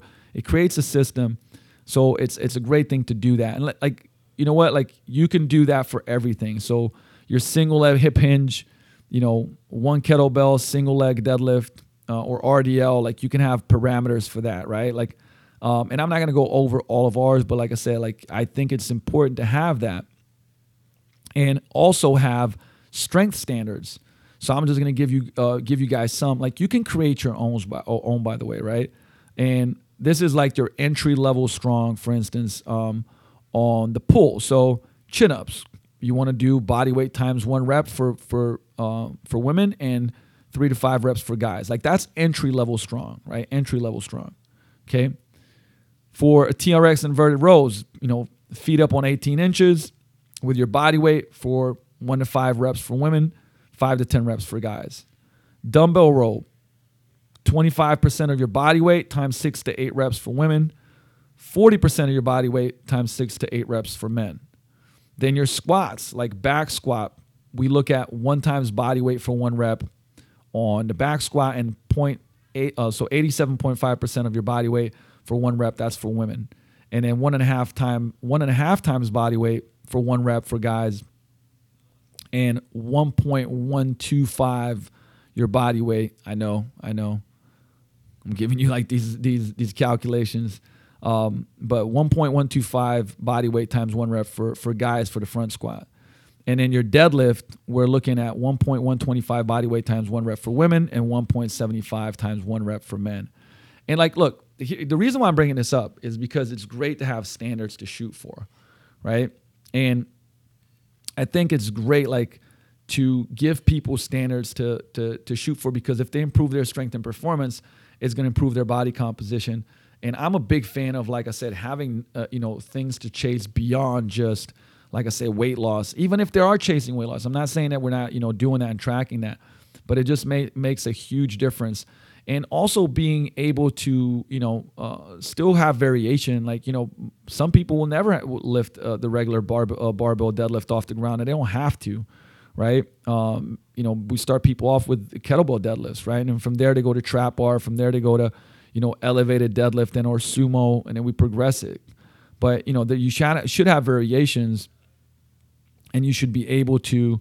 I would say you should be able to like adjust it, but still give people standards that they can shoot for and they can really work on. Okay, so from there, right, we got to go into like the energy system work, right? And remember that you don't get better from training, you get better from recovering from training. And that you have I think Alan calls it this, right? I think I got a note down, but it's you have gold days and you have cold days, right? Your gold days are your crush days. Your cold days are like, you're like, man, I'm not feeling that great, right? And so you gotta educate your I would say your clients on that recovery side of stuff, both on energy system training as well as that R7, which is the recovery side, right? Because remember, you can use energy system training for recovery, and you can also use energy system training for, I would say, for pushing high intensity and fat loss and so on and so forth. But we use a lot of energy system training for recovery, meaning like those lower heart rate. I mean, what would be a level 1, level 2 heart rate zones, up to 150 beats per minute, which is super underutilized, by the way, guys. Like, that's one of the things I say is like building your aerobic base is massively important, right? Massively important when it comes to training. But let's move on, because like I'm looking at the time and I'm like, I knew that this was going to be a longer podcast, but I still wanted to knock it out because to give you guys as much on the program design side. I'm sure we're gonna have a part 2 to this. But what I wanted to go is into programming variables, because I know that this is where people ask a lot of the questions, right? Like, so remember, these are the programming variables. We have repetitions, right, which is your volume, your sets, which is also falls under your volume, and then your loading, so how much weight you put on of the bar or is on the bar. That's your volume 2. Then number 4 is tempo. And so tempo is just like the tempo you lift at, your isometrics, your pauses, your eccentrics. 5 is your rest periods. And then 6 is your exercise selection, which is the most individualized.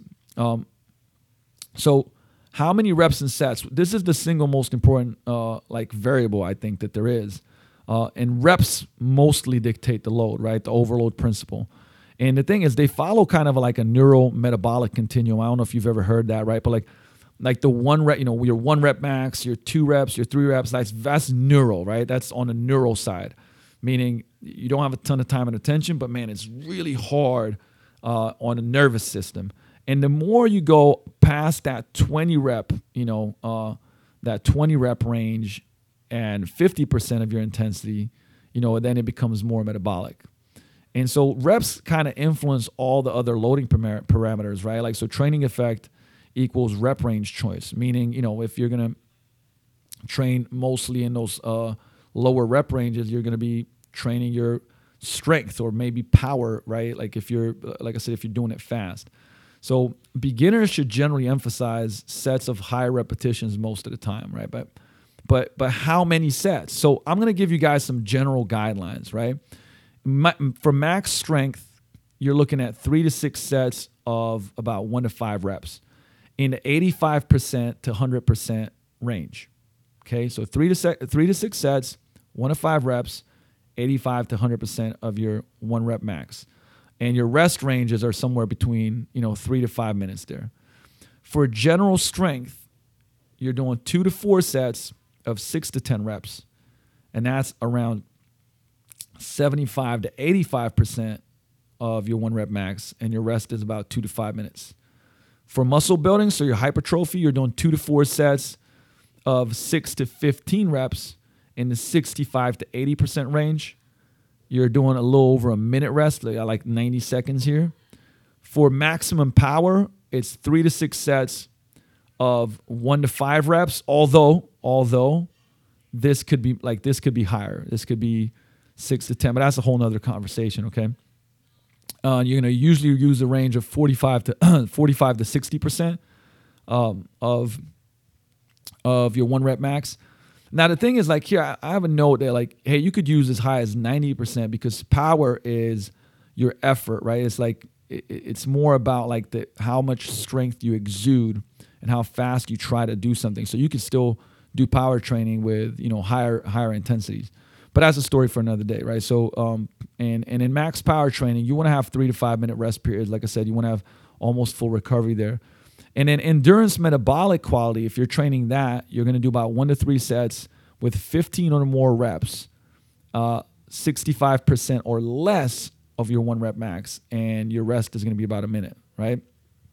So those are some good general guidelines for you to stick to as far as like, hey, what are you trying to develop, right? And it doesn't mean that, like I said, throughout the training session, you might have some different rep ranges. So what is volume, right? And it depends on how we define it, but most of the time you're looking at volume as sets times reps times load. So it's tonnage or total volume. And it needs to meet an intensity threshold, right? Also, there's sets times reps gives you a number of lifts also. So, the thing is, like, what's the set volume? And once again, like this, if it's a beginner, you can get a lot of results with not a lot of volume. You can start them off with a lower volume, but we kind of recommend 10 to 20 hard sets per body part per week, right? And why is the range so big? Well, once again, because it depends who you're training. But that's why with somebody that's a beginner, like 10 sets is plenty per body part per week. And what does hard mean? Well, hard means like, it doesn't necessarily mean, the highest intensity. It just means rate of perceived exertion. But like we'll get there in a second, right? And we prescribe like different tempo prescriptions, which are either slow, that's just a controlled eccentric, right? Has a definite pause and a controlled concentric. Usually we'll use that with like rehab isolation work. It should be about 5 seconds per rep.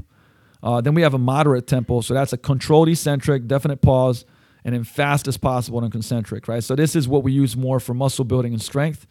You're probably looking at about 3 to 4 seconds per rep. Then you have normal tempo, which is a controlled eccentric, no pause, fast as possible, concentric on the way up. Same thing, strength and hypertrophy muscle building focus. That's about 2 seconds per rep. And then you have fast and explosive. So fast eccentric, no pause, fast as possible up. So we're trying to maximize the stretch shortening cycle here. It's almost plyometric, right? Not necessarily plyometric, but I mean, we kind of almost want to categorize like that. And you're taking about 1 second per rep. So those are the 4 different ones: slow, moderate, normal, fast, and explosive. And like we teach our clients that. And so to get a little bit more into the rest periods here, the greater that the load is. So if we're looking at maximal effort, method, the greater the load, the greater the rest period is, right? Because we're trying to recover the nervous system, and that's where you want like 3 minutes to 4 minutes, maybe even 5 minutes. So imagine like I'm going for my trap bar and I do a super heavy set of 3 reps. Man, like I'm gonna need at least a 3-minute break before I do that again. Go up with the weight. When we're doing a repeated effort method, which is your kind of your reps, that's the emphasis on muscle building and hormonal response. So here, we kind of want incomplete recovery because it increases recruitment of more muscle fibers and increases hormonal output. So we're looking at about 1 to 2 minutes. And even, like I said, if we're doing supersets, I'll do one exercise, 30-second break, another exercise, and then a 90-second break before I repeat the superset, right? So different breaks there. Dynamic effort method. So this is the recruitment of muscle fibers. So this is the speed, like for instance, this would be band-resisted deadlifts or band-resisted squats, for instance, or just maximal speed effort on that. We get, we have a 30 seconds to 1 minute kind of, I would say, break in between those. And this leads us to, exercise selection. Well, the whole progression and regression thing. And here's the thing, like this might be the least important variable, even though most people argue about this shit more than anything else. Like what exercise, like this is the best, right? Think about it. What's the best exercise for, fill in the blank? Like people ask that, but it's like it's not even as important, right? I mean, yeah, do the right exercise, but like I said, look at all the stuff that we went over. And here's why it's not the least important variable, okay? Because we got to give the right exercise to the person, meaning like, hey, if a person doesn't have great thoracic mobility and shoulder mobility and great hip mobility, giving them a back squat is going to be a problem, okay? But, giving them a squat variation that's going to fit them. So from that perspective, it is important. Like it's very, very important, right? But from the perspective of when people talk about like, which exercise should I do to give me the best results under load, like I think it's too much arguing about that, right? So, what are our best choices? Like there's a number of things, right? First of all, the assessment is going to dictate like what's smart for a person. Hey, is it better to do a trap bar deadlift than pull off the floor because they don't have that hip mobility, right?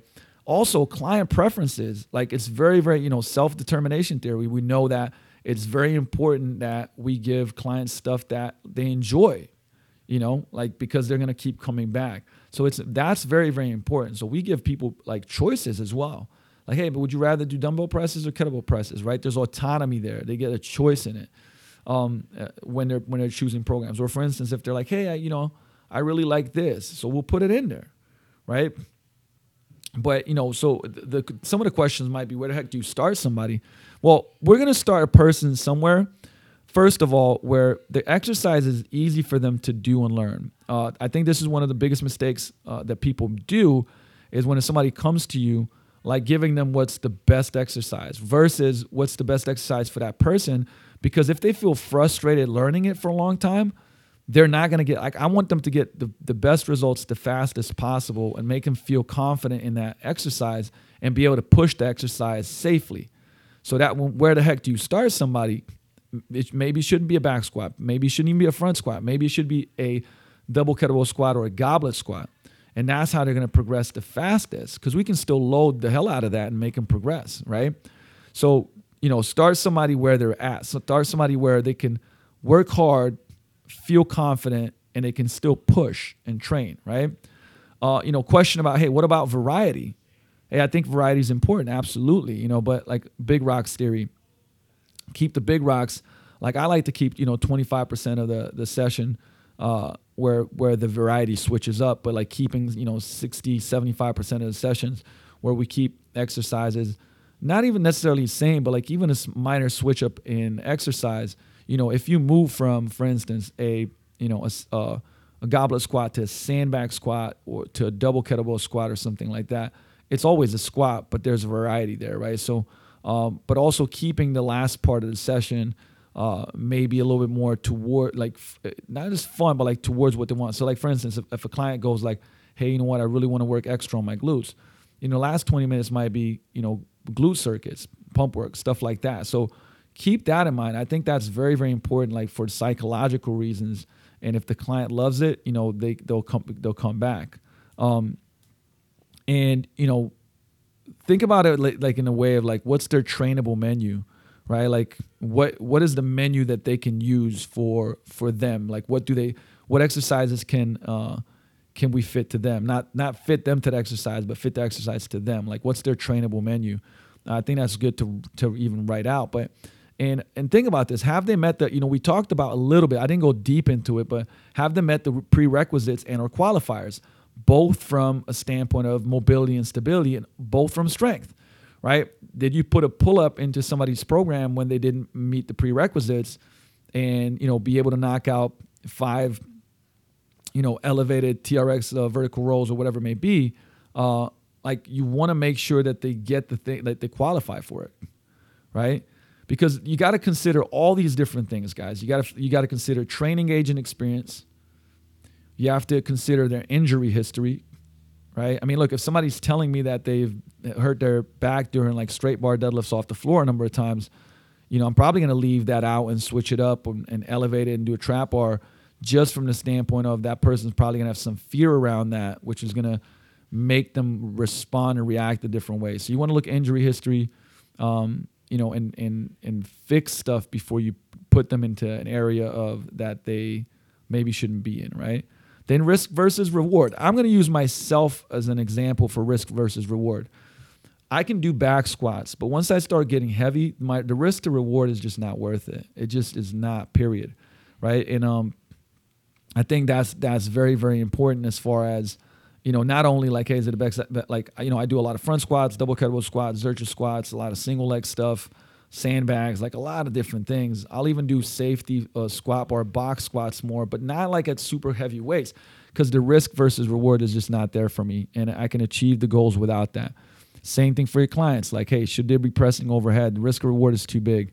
Go core trainer presses, pike push-ups, incline bench press. Like there's a lot of stuff that you can do and work on their scapular and thoracic mobility, scapular stability, glenohumeral mobility until they can get there, right?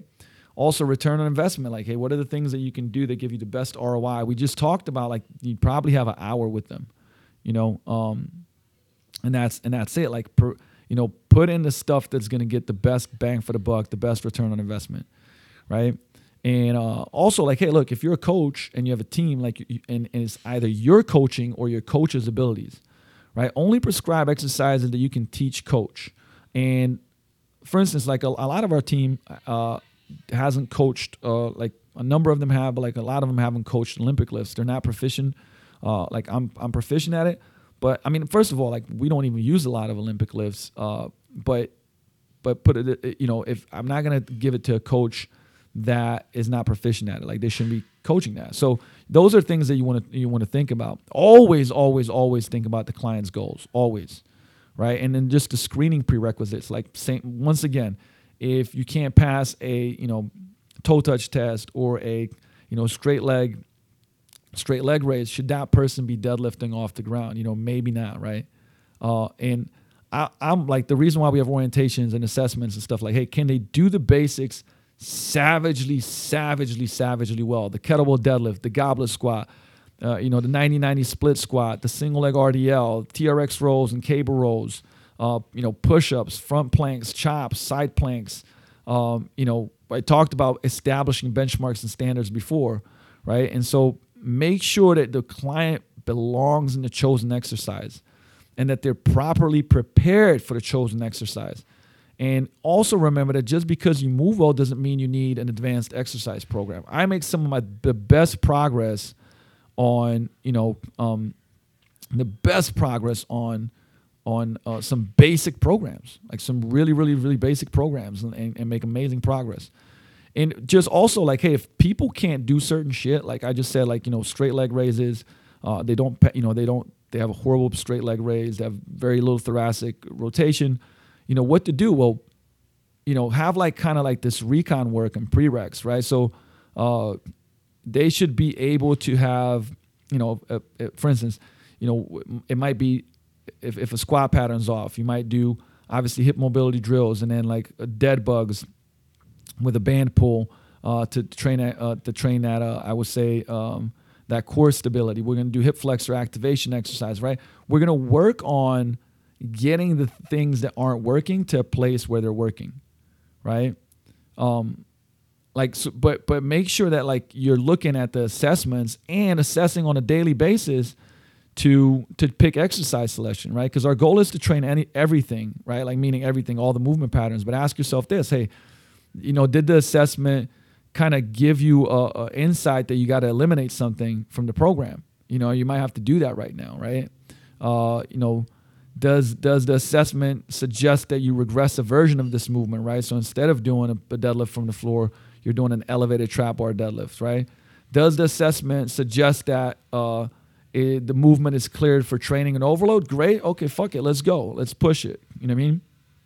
So, I'll just give you guys an example of the active straight leg raise. If it's not great, right? Like what would we, we'd end up doing some form of, because you want to train mobility, then you want to train stability, and then you want to pattern it.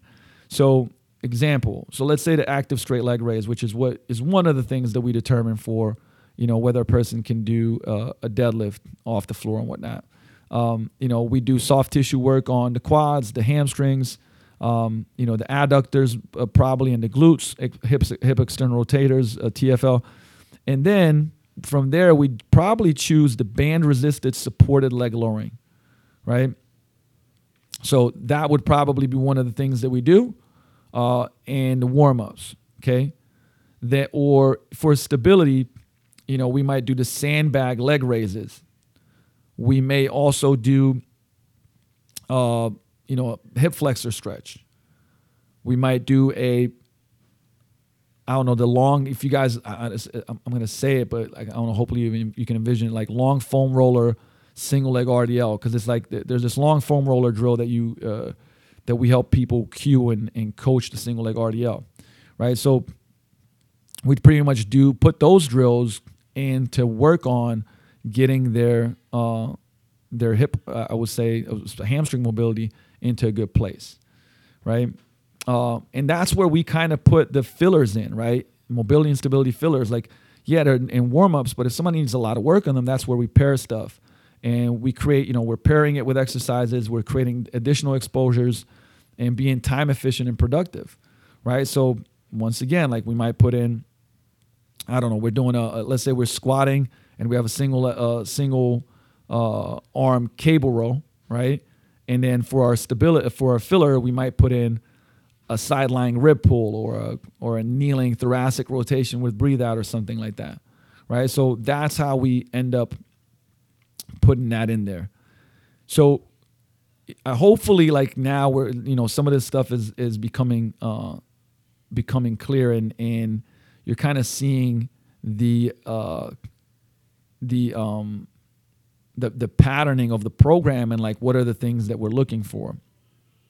So let's just finish off, because I want to go like, there needs to be a progression plan, right? Because we didn't touch on this, but like to see results, we want to make sure that there is the principle of progressive overload, right? That's the key to success, right? So there has to be a sufficient stress or stimulus to promote an adaptation in your body, period. It must be progressive. Tension overload is a must, but we need a plan, right? So there's a patterning progression, which is just focusing on movement quality only. Then it's progressive tension overload, which is external load. And then it's progressive movement training, which is just the layering of complexity and difficulty in movement. For instance, like plane of motion, load position, body position, implementing stability and speed can progress load, but it's secondary. I hope that makes sense, but it's an internal load, right? So imagine that, like I'll give you guys examples, right? Like if you saw this kind of matrix, this is from Michael Dalcourt, but in the first sector, you have loaded linear training. So that's like things like deadlifts, front squats, bench press, power cleans, right? In Q2, so that's a linear loaded movement, right? Linear loaded movement. Then you have in the second box, you have a multiplanar loaded movement. So those are things like Turkish get-ups, alternating USB sandbag, rotational reverse lunge, right? Then you have in Q3, you have unloaded linear movement. So this is running, cycling, swimming, activation exercises, sprinting. And then in Q4, you had unloaded movement training, which is like speed and agility training, movement prep, even stuff like Tai Chi and so on and so forth, right? And so remember that there's two types of intensity. We have intensity of load, so that's expressed as a percentage of 1RM, which I was talking about earlier. And that's the traditional kind of exercise physiology definition, right? 100%, that's your 1 rep max, 85% of 1RM, 65% of 1RM for, 20 reps. And then you also have intensity of effort. How hard is it relatively, right? And that's expressed in terms of RPE, which is rate of perceived exertion, or how hard is it relative to the number of reps performed. So intensity of load is simple, right? Like 100% is 1 rep max, 95% is your 2 rep max, 90 is somewhere between 3 to 4 rep max, 85% is your 5 to 6 rep max, there, and so on and so forth. And you can find the intensity of load charts everywhere. And then you have the rate of perceived exertion. So this is based on reps in reserve, right? A 10 RPE is maximum effort. There's no reps left in the tank, no reps on reserve. 9.5 is like could not do another rep, but could add slightly more weight, right? 9 is like one rep left in the tank. Like, hey, if you pushed everything you got, you could get one more rep. 8.5 is 1 to 2 reps left in reserve. Now this is good because, like I said, it allows for you to tell clients how hard they need to go, and better for you to ask them like, hey, where were you at on our RPE, right? And so from here, there's like some methods and types of loading protocols and progressions. Single progression, double progression, volume increases in terms of sets, progressive range of motion, regressive assistance. So think about that, like meaning, the volume increase is simple. Like you can increase sets, or you can increase weight with the same amount of reps, right? You increase volume, but the easy way to do it is increase sets. Progressive range of motion is like, for instance, you're doing a deadlift, but then you increase the range of motion by stepping up on a plate, and now you have an extra range of motion, right? Or I don't know, think of a split squat that you step on a plate, and now you have you go deeper into the split squat. That's harder. And then you have progressions like just like straight up weight progressions as far as adding more weight or adding more reps, and regressive assistance. So single progression, for example, 3 sets of 8 reps with 225. You micro load. And this is where, how much should you jump the weight? Well, are 5-pound jumps always appropriate? It depends, right? It depends. Because once again, like if a person is benching, 500, 5 pounds is only 1% jump. 5 pounds is a 2.5% jump for a 200-pound bencher, and 5 pounds is a 5% jump for a 100-pound bencher. So just think about that. Like, depending on how much weight you're lifting, and how strong you are, that might be a very, very big difference in progression. Me personally, like, look, if you can progress faster, cool. But like, I like consistent progression, meaning like, even if you could go more, you keep progressing. But like, even if you could progress more, you stick with it because it allows you to progress for longer, and it's better for the client. So, is microloading a good tool? I think it's great. Like 2.5-pound magnet plates are great because you can have these micro progressions rather than jumping up too fast and then you got to back off because you're smoked, right? So just make sure you use the right tool for the job. Don't use microloading when something is easy. That doesn't make sense there, right? But use it when weights are hard, right? When it gets really hard, that's when you use microloading. You don't use it when weights are easy. Probably most appropriate for some upper body movements when you start getting to that end range, right? How much weight should you add? Well, generally you want to add 2 to 5%, a week. But once again, percent of what? This is more than a guideline than a rule. So I almost sometimes say like, forget about it. You know what I mean? Because once again, like, just keep in mind, right? Just keep in mind that you want to progress consistently. So even if you could jump ahead, I like to just progress at a specific rate, right? With double progressions, for example, 3 sets of 8 to 12 reps. Use a weight that allows at least 8 reps, right? And then start with a buffer, and then attempt to add reps. So when possible, to each set at each new workout. So once you achieve 12 reps in each set, increase the load 3 to 5% and repeat. So for example, week 1, you start with 8 reps. Week 2, you go to 9. Week 3, you go to 10. Week 4, you go to 11 or 12, right? And then once you hit the 12 reps, now you increase the load 3 to 5%, and then you go back down to 8, right? There's a lot of ways to use this method, but it works well with things like dumbbells and, chin-ups and things like that. Keep in mind that adding a rep means you're getting stronger relatively, right? Relatively stronger, okay? It's important. So a couple examples, right? Let's say week 1, you're using 205 pounds. You do it for 9 reps. For set 1, you do 205 pounds for 9 reps on set 2, and then you do 205 pounds for 10 reps on set 3. Well, in week 2, you start at 10 reps, right? So you go 205 for 10 reps. Set 2 is 205 for 10 reps, and then set 3 is 205 for 12 reps. So then week 3, you go 205 for 10 reps, 205 for 12 reps, 205 for 12 reps. I hope this is making sense, right? Like in that whole big set, you're always adding more reps, so you're progressing, okay? That should be pretty, like that's a way of progressing that like people don't talk about, but it is, right? And last but not least, let's quickly mention, so volume increases. We use from week 1 to week 2 regularly. So progressive range of motion, regressive assistance. So here's just a couple of things that like we use commonly in cycling. So remember I talked about intro week, base week, overload week, and then shock week. Okay, so give you an example here. In an intro week, we're always keeping about 3, maybe 4 reps in the tank. So your RPE is going to be 6 to 7, right?